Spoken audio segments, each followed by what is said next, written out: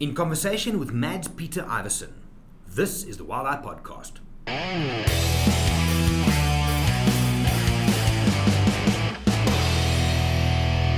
Hey everybody, my name is Jerry, I'm from Wild Eye, and this is episode 326 of the podcast. So, I've always had this interest in landscape photography, but I'd never really had the chance to double down on it. And I think for a lot of you who haven't done wildlife photography, it's almost like, where do I start? What do I do? So with all the trips, Svalbard kind of opened it up for me way back, where the icy landscapes, the snowy mountains, it started me thinking differently. And when I eventually got to Iceland, beginning of last year, my last trip before lockdown, I then started going into Instagram and following the hashtag Iceland. And there's some good images, there's some great images. And I kept going, and the one photographer kept on popping up, Mads Peter Iversen. So I started following him, and his work is absolutely amazing. So I've been following him for a while, and Mike and I would sit in the office and think, okay, cool, when we go to Iceland, use this as inspiration, where's this place, and so on. So a couple of weeks ago, I sent Mads a DM, and I said, listen, would you like to come on the podcast? And he said yes. So this morning I had a chat to Mads about photography and a little bit of cryptocurrency, but I just love his approach on and how he thinks about landscape photography. So I highly recommend you go and check him out. I've got in the description all his links. Definitely worth it. Hell of a nice guy. I hope you guys enjoy this one.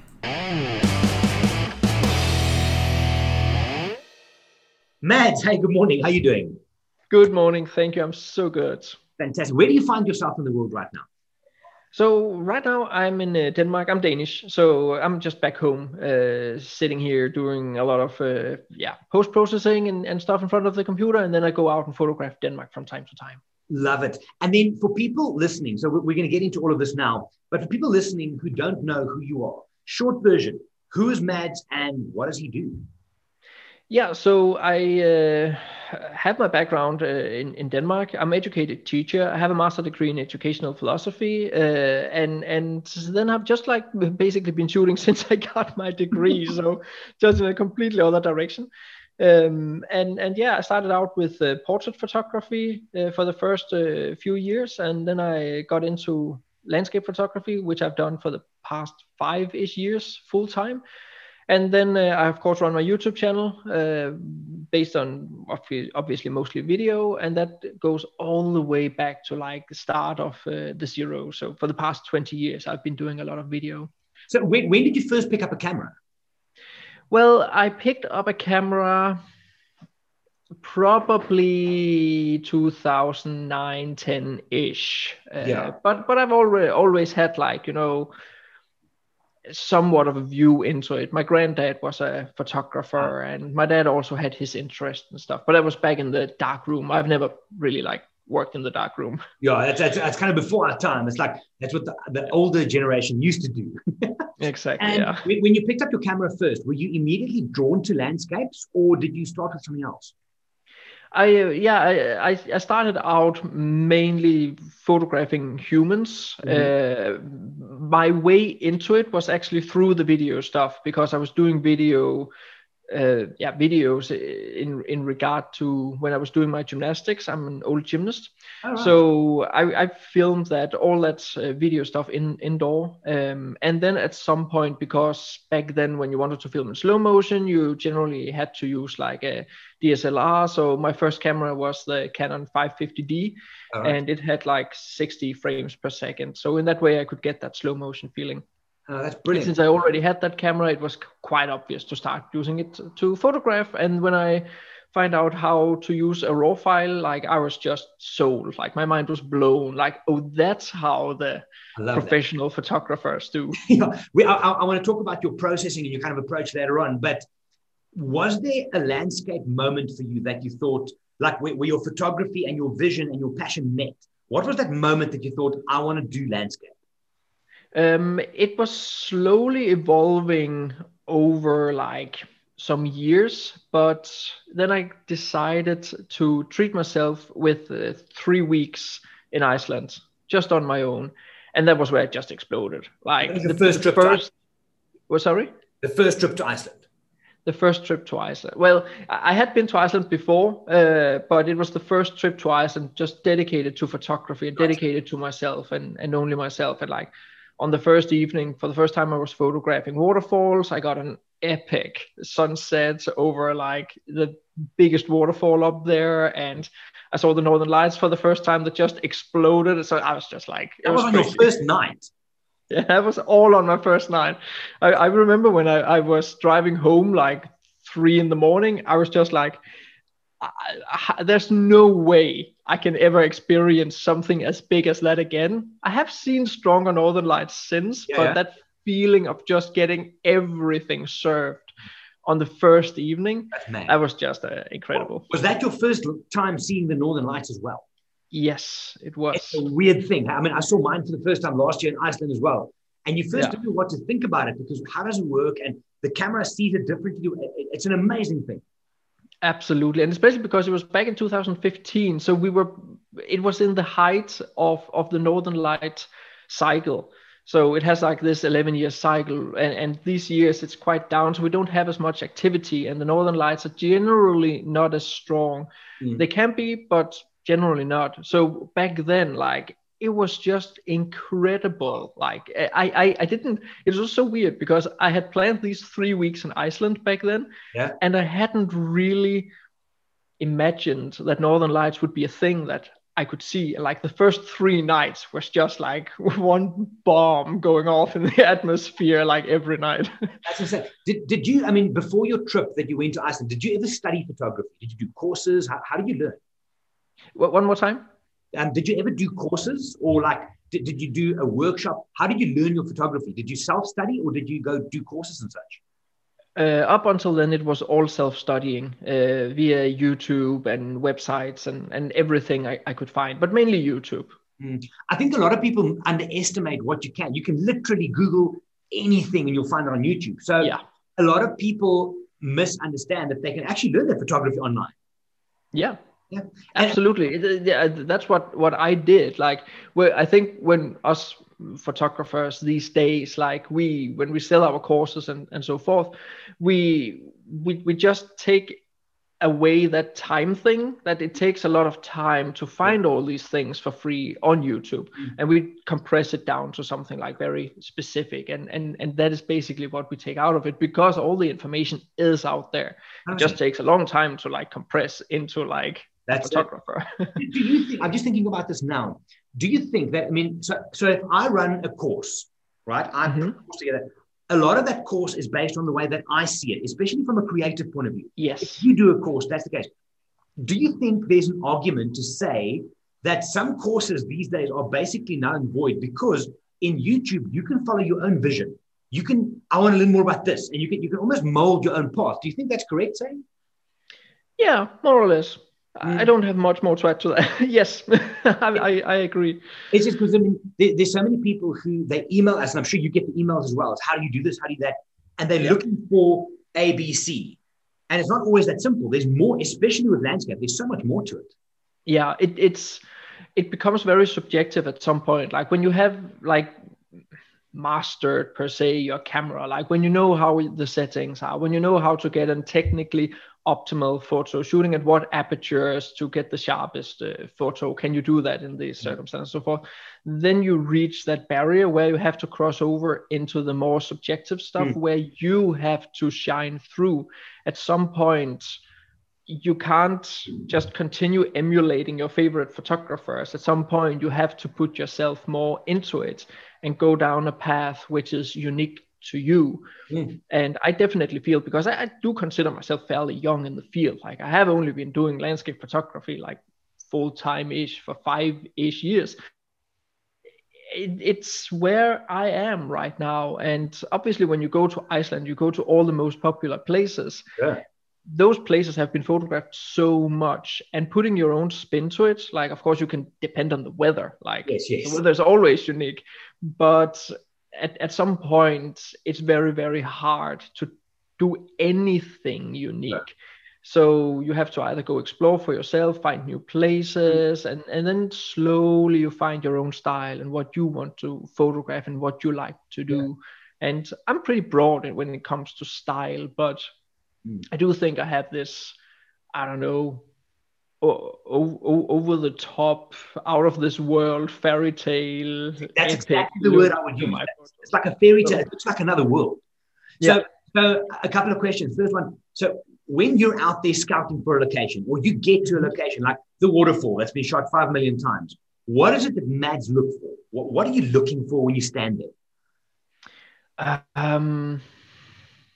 I mainly go for creating a composition that I find engaging. To begin with, I did a lot of those, like very strong foreground, and then leading up to the waterfall. It's a fairly classic composition.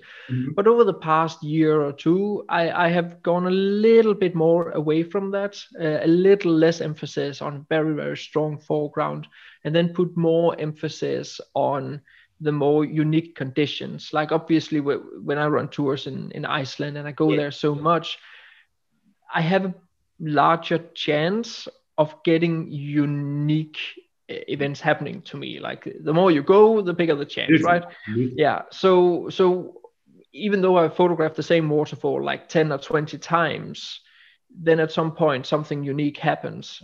And then that's the one photo that stands out. Absolutely. From all the rest. Yeah, I'm looking through your Instagram feed as we speak here, and for the people listening, I will link this up in the description as well. The one thing I find, and you mentioned this, that you don't have a necessarily one style. There's almost like it's different but the same, because you can see there's that, and whether it's a fairy tale or a passion or a vision that's coming through, it's incredible. The story you tell by having diverse things, like this looks like it's in Utah or something. Yeah. Yeah. And then next to it, you have Northern Lights. Then you've got a little boat with birds. So, but still, it's almost like I can see there's someone doing something to it. It's really amazing. If you look at any landscape photography, landscape photograph, what stands out for you? Like when you see any photograph landscape-wise, you think, damn, that's good. What speaks to you? Oh, there's a good bunch of stuff. I would like to say that it's something new and original and unique, but that's not always the case. Yeah. I can see a really, really great photo of Skógafoss, which is one of the most popular waterfalls in Iceland, and be like, whoa, that is really nice.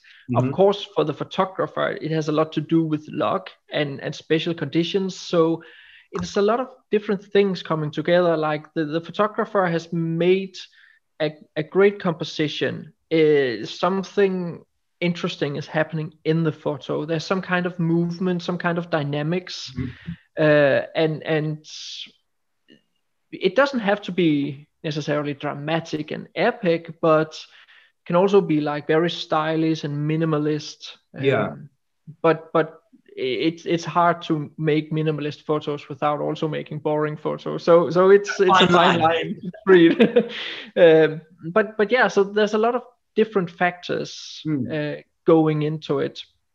Just taking a long exposure and turning it black and white, for me, doesn't really work as fine art. Everybody has done that. So it is hard because our field is so extremely saturated, and making anything new and unique, you depend so much on unique conditions. Sure. And maybe also new locations that nobody has photographed before, yet not always. So yeah, it's really hard.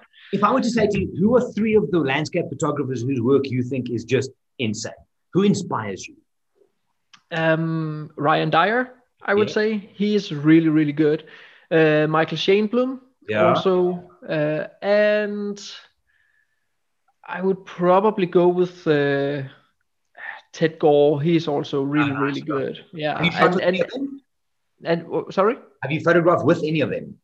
No, I haven't. I haven't met any of them. But I've listened to podcasts and seen shows with them and stuff. Yeah. They are really, really good. And you can more or less say that they have kind of the same style, and also the kind of style that I've aspired towards.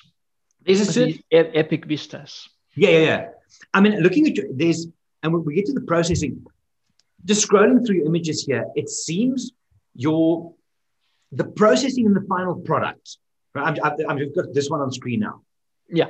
Right. So there's a beautiful combination, and not many people get this right, as far as I can tell, of sharpness versus like a soft, dreamy look.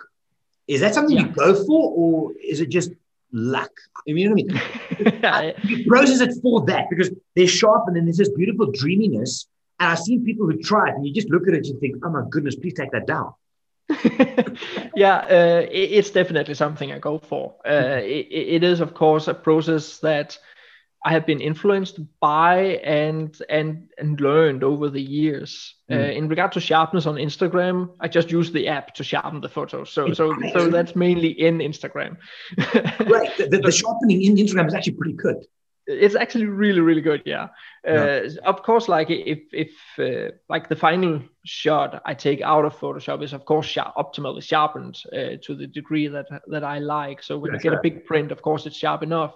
But sharpness on Instagram is like unique to Instagram. But that dreamy look is definitely something that I have fine-tuned over the years. At some point it went a little bit too dreamy, then I pulled a little bit back, and so the balance right now looks amazing. I mean, it's actually stunning. Thank you. So for people, and because a lot of photographers who listen to this podcast are new and up and coming, they're trying new things. A lot of it is wildlife based, obviously we'll talk about that a bit, but there's a lot of them that cross over into landscape.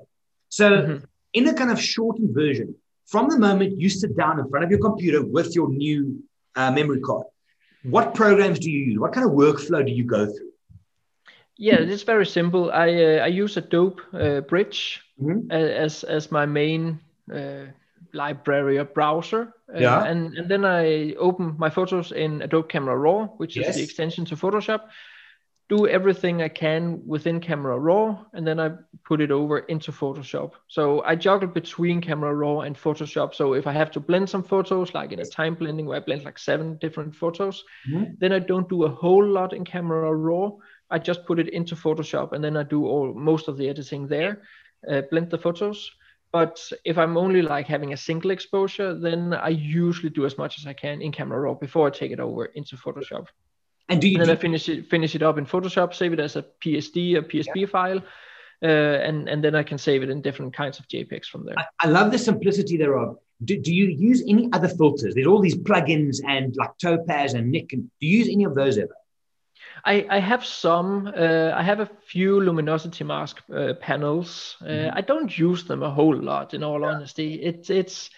I use them mainly to make mid-tone masks, but besides that, I just simply use the most basic form of luminosity mask editing. It's just applying the photo to the mask and then usually on a brightness contrast layer. Super simple. This is something that in wildlife photography we see often, but from your point of view, and I'm not talking about people at your level. I mean, you guys are like otherworldly as far as I'm concerned. You guys are like just ridiculous with what you do. If you scroll through Instagram, right, and you just see landscape photography, do you find that people over-process their work?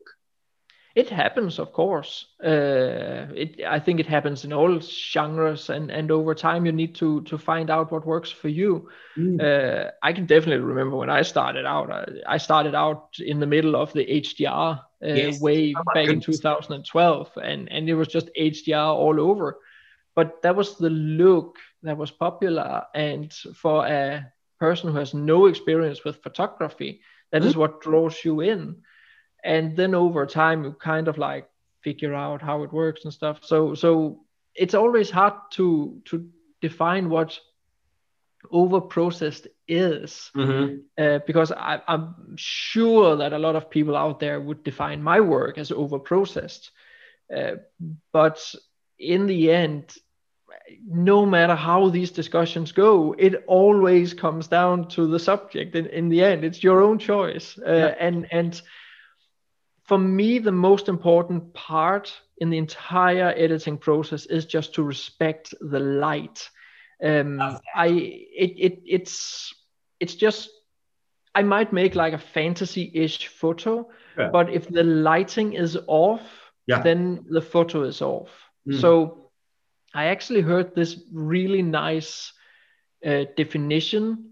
It was actually from a painter. I saw some painting stuff on YouTube, and he called it stylized like romantically stylized realism. I think it pointed perfectly, because it is this a little bit like, the old painters back in the 19th century. Yeah. They made these a little bit over the top paintings because it had to sell, and it was highly romanticized. It was like what we probably today would call Disneyfied, and it's just highly stylized in this romanticist way. Yes. But it still looks realistic because you respect the light and respect the tone, respect the colors. So yeah, I think it's perfectly summarizes my own style.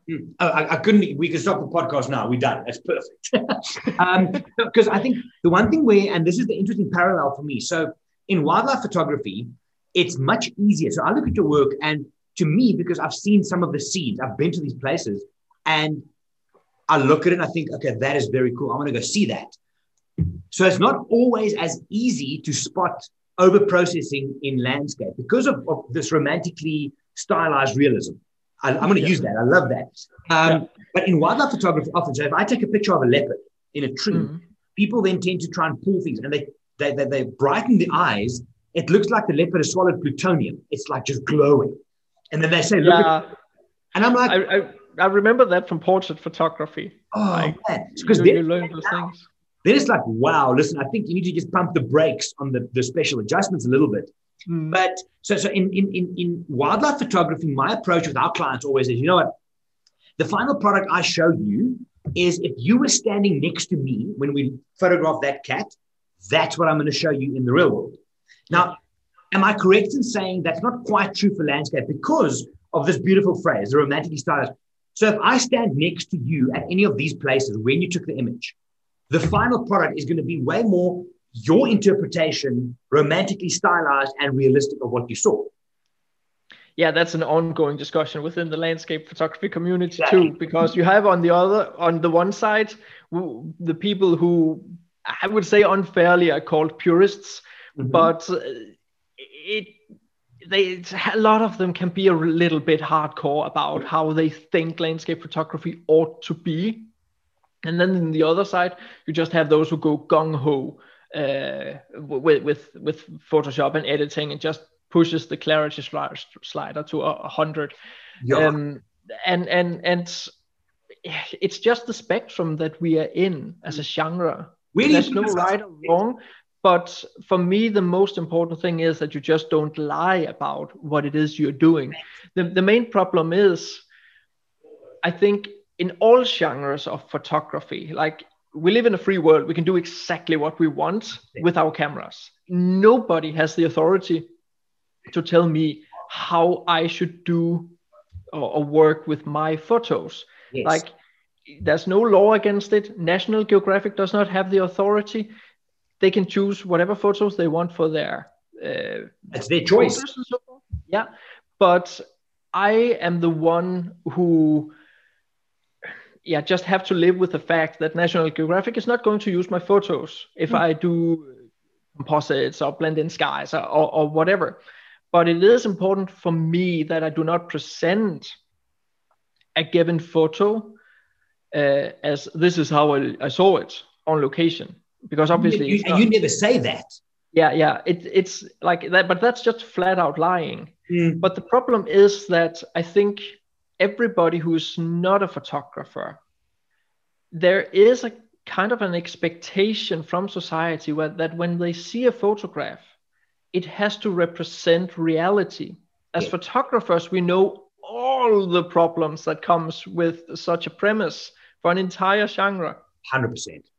But because most people get most of their experience with photography through the media, and journalistic photography has these very tight rules and ethics for what is a real photo, then that of course hits all the other genres. Yes. And then there's of course also the aspect to it that when we see portrait photography, usually you want that portrait to be somewhat realistic representation of that person. Sure.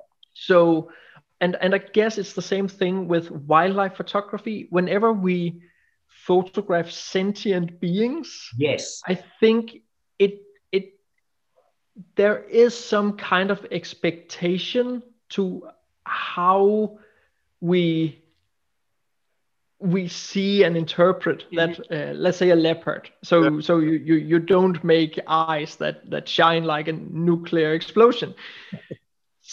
Whereas exactly in landscape photography, we are a little bit more liberal 100%. about it. It's a little bit broader spectrum. And there's always someone who pulls in one direction while others are pulling in another direction. Mm-hmm. But there is no right or wrong way to do it. Yes. But it can be rather heated. And I bet that especially in wildlife photography, there is probably a tendency to go much more towards the realistic. Like the spectrum is probably smaller for what is acceptable. Yes. And me sitting here as a landscape photographer, I have, there's no doubt that if I went in and did more wildlife photography, I would definitely also strive more towards the realistic part than going full on with the editing, because it would just look weird, I think. So but that does mean like I have seen a lot of like really nice wildlife photography where it's black and white and it's not like it's this weird thing with black and white photography because it's completely unrealistic. So but it's somewhat accepted black and white because it has this historical thing, like everything was used to be black and white many years ago and all of that. Yeah, exactly. But it's deeply unrealistic. So that's also why I'm not really a big fan of black and white landscape photography. I have seen some of it, which is really, really good. It's just not something I'm drawn to myself. So I think that was a very long and complex answer to your question. I think the one thing you said a little bit earlier on was you respect the light. Yes. And that, I mean, obviously in landscape and any kind of photography, painting, you have to understand the light. I think the one thing with wildlife photography sometimes is some people get so carried away, and especially kind of newer photographers coming in, they hear about light. And then in wildlife photography, what's very important is to respect the subject, because you're telling the story of that sentient being, of that thing, that leopard. Yeah. And I think that's why that spectrum is quite narrow, because you can only tell a story. I mean, if I'm going to make the leopard orange and green, it's like, ooh, what? That's not real. But to push, for example, my saturation, instead of having +2, I have +3. Those kind of things pushes, but you're still respecting the subject. Yeah. That's respecting the light in landscape photography. I love that sentence as well. It really cuts it down to where it is. Have you ever photographed wildlife? No. Well, yeah, I photographed a few seals in Iceland. They have a tendency to pop up around the ice lagoon and along the coast, northern coast, and they're always curious. So you can basically just sit down on the beach and put on 100 to 400, and they don't care. They seek you out. Well, that's pretty cool. So mentioning 100 to 400.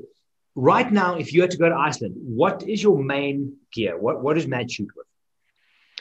Right now, if I should pack my backpack today, I would bring my 12 to 24 f4, and then my 24 to 105, and then my 100 to 400. Even for landscape, and 100, 400? Yeah, for landscape, yeah. That's interesting. I wouldn't. Yeah, there's this. I don't know if it's a misunderstanding, but it's mainly the idea that like wide angle would that be landscape lenses like yeah, exactly. You will need to have 100 to 400 to take that photo. I have a similar one where I'm standing in front. That specific photo there, if you scroll around, you have to use 100 to 400 to take that one too. Sure. Or at the very least with the 200, you exactly. Yeah. You will need to crop it quite strongly. So. And what camera body are you currently shooting for landscape? The A7R III from Sony. Nice. And filters? And filters, and do you use much of those? yeah, I do. Not as much as I used to, but yeah, six stop. I'm only using like the polarizer, a six stop, and a 10 stop, and really? yeah, like I really don't use the graduated neutral density filters. I know a lot of landscape photographers like those, but I just bracket my photos instead. It's so much easier, and generally I really don't like using filters because it's just so impractical. Yes. Sometimes you need to if you want a certain look to your photos, especially around waterfalls and the ocean. But yes. Yeah, so not so much. Huh? What is your next trip? When are you traveling to photograph again? So one more time. When are you traveling to photograph again? What's your next? That's a good question. It depends on the pandemic. That's what I'm asking. So how long have you now been in Denmark at home without photographing landscapes? Well, obviously I'm photographing landscapes in Denmark. You can travel around within Denmark. Yeah. No problem. Entire Denmark has been open all the time. We had a 3 weeks, 2 weeks or something like that, where the northernmost part of Denmark, the northernmost region, was locked down. Yeah. That was also due to the pandemic, that we had like a problem with minks that had a mutation. So like the entire mink industry in Denmark was just shut down. Everything was like all minks were just killed. So yeah, that was a huge discussion back then. But it seems that most people understood why it had to be done. So at least we didn't spread that. But that was also just before the vaccines and all that stuff. So we didn't really know if it was something we had to do. But at the very least, Denmark should not be a place where a new mutation would take over the world. But besides that, we're free to travel all around Denmark as much as we want to. Oh, that's great. So no problem there. So I've been photographing Denmark quite a lot the past year, and I really enjoyed it. But yeah, in 2020, I had 2 weeks in Iceland before the pandemic, and then I managed to get a week in the Faroe Islands back in autumn. So I'm fine. That's awesome. I was speaking to Alistair this morning. He's the marketing manager for Smugmug, and he's in Scotland right now, and they are literally locked down. You can go out of your home to exercise and then come back. Yeah, he's a mess. You can check. He's struggling. It's hard, but I think when we end up going back into the world, back to photograph, back to these beautiful places. I think the gratitude we're going to have, and just you're going to see it all differently, which is amazing. Yeah, like Denmark, the Danish government has been like, compared to the rest of the Western world, the Danish government, I would say, have handled the entire pandemic extremely well. Like there's so much, like we are always like complaining inside of Denmark. We usually joke about it. It's our national sport. But generally we have done so well. So even though our neighbor countries right now here in the middle of March are talking about closing down again because the fear of a third wave, in Denmark we're talking about opening because we have done so well. And I personally fear that we have done so well that people have lost the respect for the pandemic. But that's interesting. But hopefully we can line it up with getting the vaccinations done. So hopefully that will put a big dampener on the... Have you had your first vaccination? No, not yet. I'm one of the last in lines. So probably not before June. Sure. Yeah, I think also in South Africa here, if I get one before August, I think it's a miracle. It's going to be a while. So on your website, I mean, if I look around, there's ebooks, there's tutorials and stuff. Tell me about the ebooks. If people, I'll obviously link these in the description as well. What can people expect from an ebook? Yeah, so my ebooks are like, I'm an educated teacher. So and I have read my fair share of books and ebooks, and for me, I'm not a big reading person. I really enjoy YouTube. I enjoy the visual stuff, and that's how I learn. So my ebooks are designed in that way: minimum text, and get the information over to people with a minimum amount of effort. So I show a ton of examples with my own photos. So minimum text and then just a lot of photos. And then I dive into both of my ebooks are on composition. Yes. And The first one is mainly all the basic stuff, and then the second one is like building on top of that. But it's in the exact same way they're built up. So it's basically just like, That's, you know, yeah, 1 and 2. that's awesome. So yeah, so there's 9 chapters for a specific subject of composition. I talk about composition as its compositional tools. I don't like the word rules because it's not really rules. It's more like just, it's different tools in the tool belt that you can use to tell your story. And if you see, oh, here is actually an obvious foreground I can use to create some depth, maybe I can try to incorporate that one. And then there's of course balance, and I also have something about flow in the second one, and all the traditional stuff. And then in the second one I talk more about like, should you go vertical or should you go horizontal with your photos, and what makes the most sense and stuff. So it's mainly about like provoking people to think for themselves when they're out in the field. That's such a big thing. One of the things that often gets to me when we run safaris is people saying, hey Jerry, what must my ISO be, or what must my aperture be? Well, yeah, I don't know what you want to do, but exactly. I can tell you how to do it. Exactly the same thing here. Yeah, it's for me, when I do landscape photography, when I do my videos, I always talk about it, and I always try to emphasize how little, at the very least in landscape photography, you actually need to think about the settings. But if your scene is as it is here, if there is a big depth in your scene, then you need to shoot with a lower aperture. I cannot tell you how close down aperture you need, because I can't see if you're 1 or 2 meters from your foreground or 10 centimeters from your foreground. Do you even need to focus stack? But it's a way of thinking that you need to get into. If X, Y, Z is the premises of your scene, then your settings just have to be like this. That's so you can go towards optimal settings, but you can never get like, perfect settings. Sure. There is no such thing. It's almost like people want the exact recipe, but I would rather give them the ingredients and let them build their own thing. Yeah. But the ingredients is the important part. So you run photographic workshops as well, yes? Yes. So so a lot of people listening to us here now will be based, they've been on photo safari. So for us, it's going out, we tuition in the field, help with this, come back, do some lighting. How would you structure your workshop? What can people who want to book with you expect?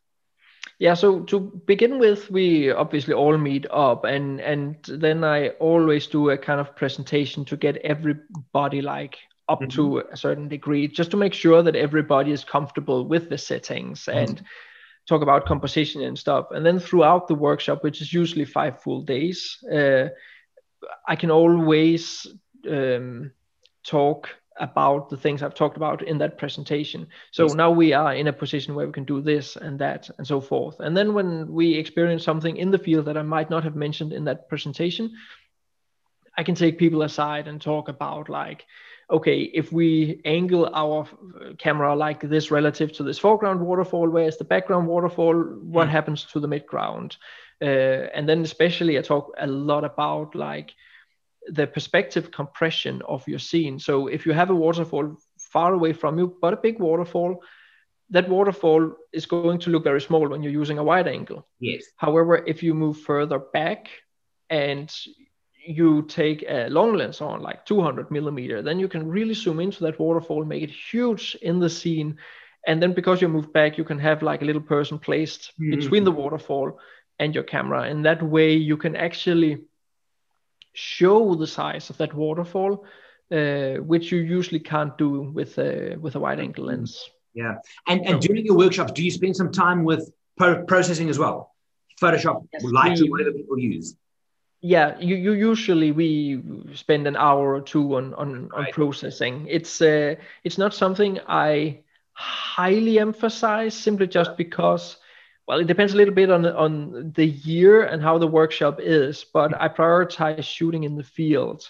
When people spend so much time and money getting to Iceland or the Faroe Islands, which are expensive places, then I want to optimize for shooting in the field, because you can always learn processing when you're back home. But if it's a day where you're not going out, obviously we prioritize processing. Or if We did some summer workshops in the Faroe Islands, and when your daytime is like 20 hours a day, Yeah. then you're getting pretty tired. So then we prioritize a little bit of editing in the morning instead. Mm. So in that way, I always strive to optimize Of to getting the optimal experience. Rather for spend people. time with your camera, because that's why they're there. Yeah. I usually don't want to lock it down to like, this is the curriculum. We have to go through this, no matter if we are missing out on great opportunities in the field, because that, in my opinion, would be the worst. I couldn't agree with you more. So then on your website, there's a tab called tutorials. What do you have in there?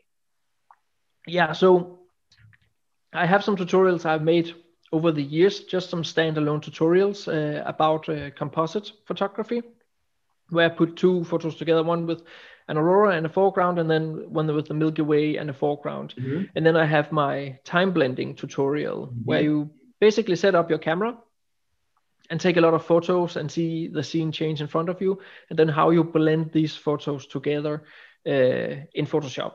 And that's a very complex photo I'm showing in that one example, just so people can like get everything in one tutorial. So those are on your website. Are they payable, or can people just go and check it out? They're payable, yes. Yeah. And then last year I also released my huge Photoshop for landscape photographers from beginner to advanced course. Yes. Which it took me like 8 months to make. Oh my it was God. really, really hard one. Yeah. But the feedback on that has been incredible. So it, as I said, is from beginners.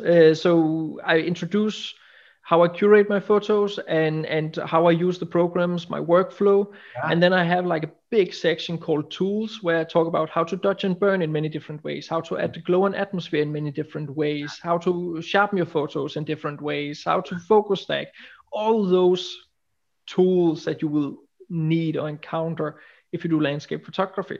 Yeah. And if you want to learn to edit how I do.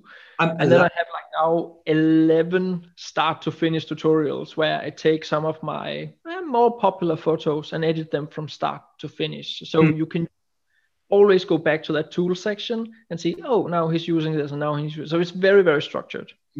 I'm looking at the website now. So I went onto your website and I clicked through, find out more about this course.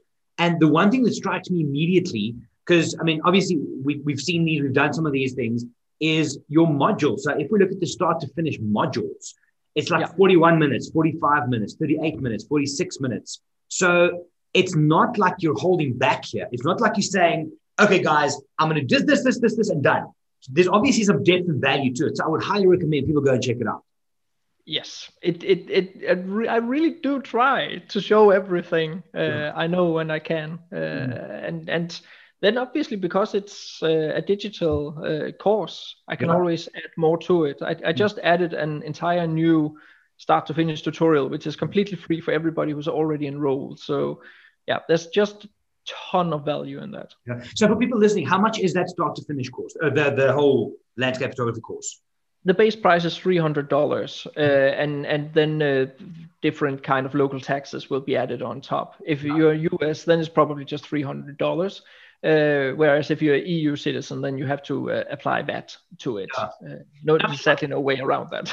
Sure. I mean, some people might think that's hell of an expensive, but let's break it down, because I've done some video course. We've got some video courses for the guys, $700-800 easy. If you go and buy a little tutorial here, you don't have enough. You've got to buy another one, or you go buy a photography book. I mean, the value for a once-off, to me, I love that. And I might go and check it out as well. Looks amazing. So Mads, when you're not doing photography, what keeps you busy? What's your hobbies?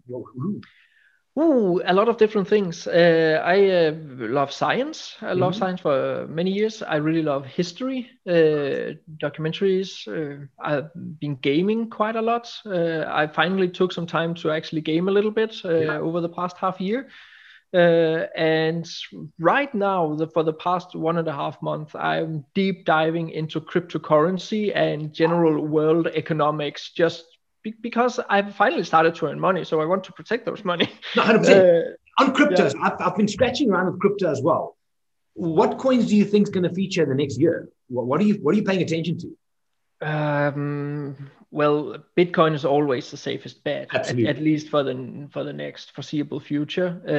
Ethereum ought to do better than it is doing right now, but else I'm quite on top of Cardano ADA, which I think is doing really, really well. And then we have like a lot of like really nice small altcoins.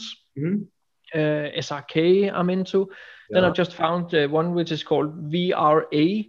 That one, like the usability of it is incredible because it's going to fight fake news and fake views on the social media, which I'm like, yeah, the cleaner social medias we can get, the better. So it's VRA. VRA, and yeah, a lot of other small stuff. It's good fun. It's good fun as well. It's really good fun, and I really enjoy it. Like, of course, it's very easy right now because we're in a bull market. The general tendency in the market is that it's going up a lot right now. So at some point, it will probably reach the top, and yeah, it will go down again really, really fast, as we've seen the other years. But the thing is that right now in this history of time, it is just so obvious to get into crypto because the risk versus your return of investment relation is just incredible. It is still not something that a lot of people are into, but because a lot of big institutions are starting to get into crypto, like Visa is getting into it, MasterCard is getting into it, like Elon Musk has made a big thing when he dropped 1.5 billion in there. I mean, that was exactly, yeah. And many of the big banks are now getting into it. Morgan, what's it called? That big, the big American investment bank, whatever, has just offered cryptocurrency to all their most rich business partners. So everybody's getting into crypto right now, and I cannot see, based on what I've learned over the past 2 months, that this is not the future. And there's a lot of criticism from the traditional market that they're using way too much power, but it's electricity. It can be green power. So in that way, it's not really a big deal. And a lot of people are saying that a lot of crime is going on. People are hiding stuff. Yeah, but people are doing that with traditional economy too. Anyway, so, even worse actually, because the different banks that are whitewashing money, they are centralized.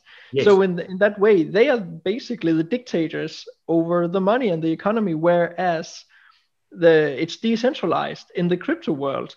You can track all the money going around in cryptocurrency. It's all public. You cannot hide the transactions. In the very least, you can probably hide your identity, but you cannot hide the transactions. So in that way, it's fairly easy to follow them. One more time. The way that the blockchain technology works, you can't just take a little piece out and hide it. It's just not going to work. Exactly. Yeah. So in that way, like, I'm very happy I got in right now. So I'm simply just like trying to learn a whole lot. I'm feeling the same as when I got into photography. I just cannot not watch the next YouTube video about it. And then because of course I have my experience with YouTube videos, I do consider myself pretty good at sorting in all the different kinds of information that you get in, because there's so many strategies to investing in crypto. So you need to figure out what works for you. For me right now, I'm trying to find what is good in the long investment. I'm not doing day trading or jumping from coin to coin. I'm trying to find those coins that ought to do well in the long term, because then I can still spend most of my time with the photography. It's a win-win all the way around. Yes. Mads, that's awesome. So thank you very much for your time. What I'll do for the people listening, I will link up all of your website, your Instagram, the courses, tutorials, everything in the description on Spotify, iTunes, and everything else. So people will get hold of you, I hope. Guys, if you haven't yet checked out proper landscape photography, go and check out Mads' work. It is absolutely spectacular. It really, really is. Mads, thank you so very much. Maybe one time in Iceland, that would be great. And happy shooting. Thank you, and you too. Right, so there you go. Like I said, beginning of this podcast, all the links to Mads' work, his Instagram, everything is in the description. So please go and check him out. Tell him I sent you. And yeah, if you're looking for a specialist guide in landscape photography, definitely give him a look. Mads, thank you so much for your time. It was great to chat to you. Maybe we'll do it again in future, and maybe we'll meet in Iceland one day. That would be great.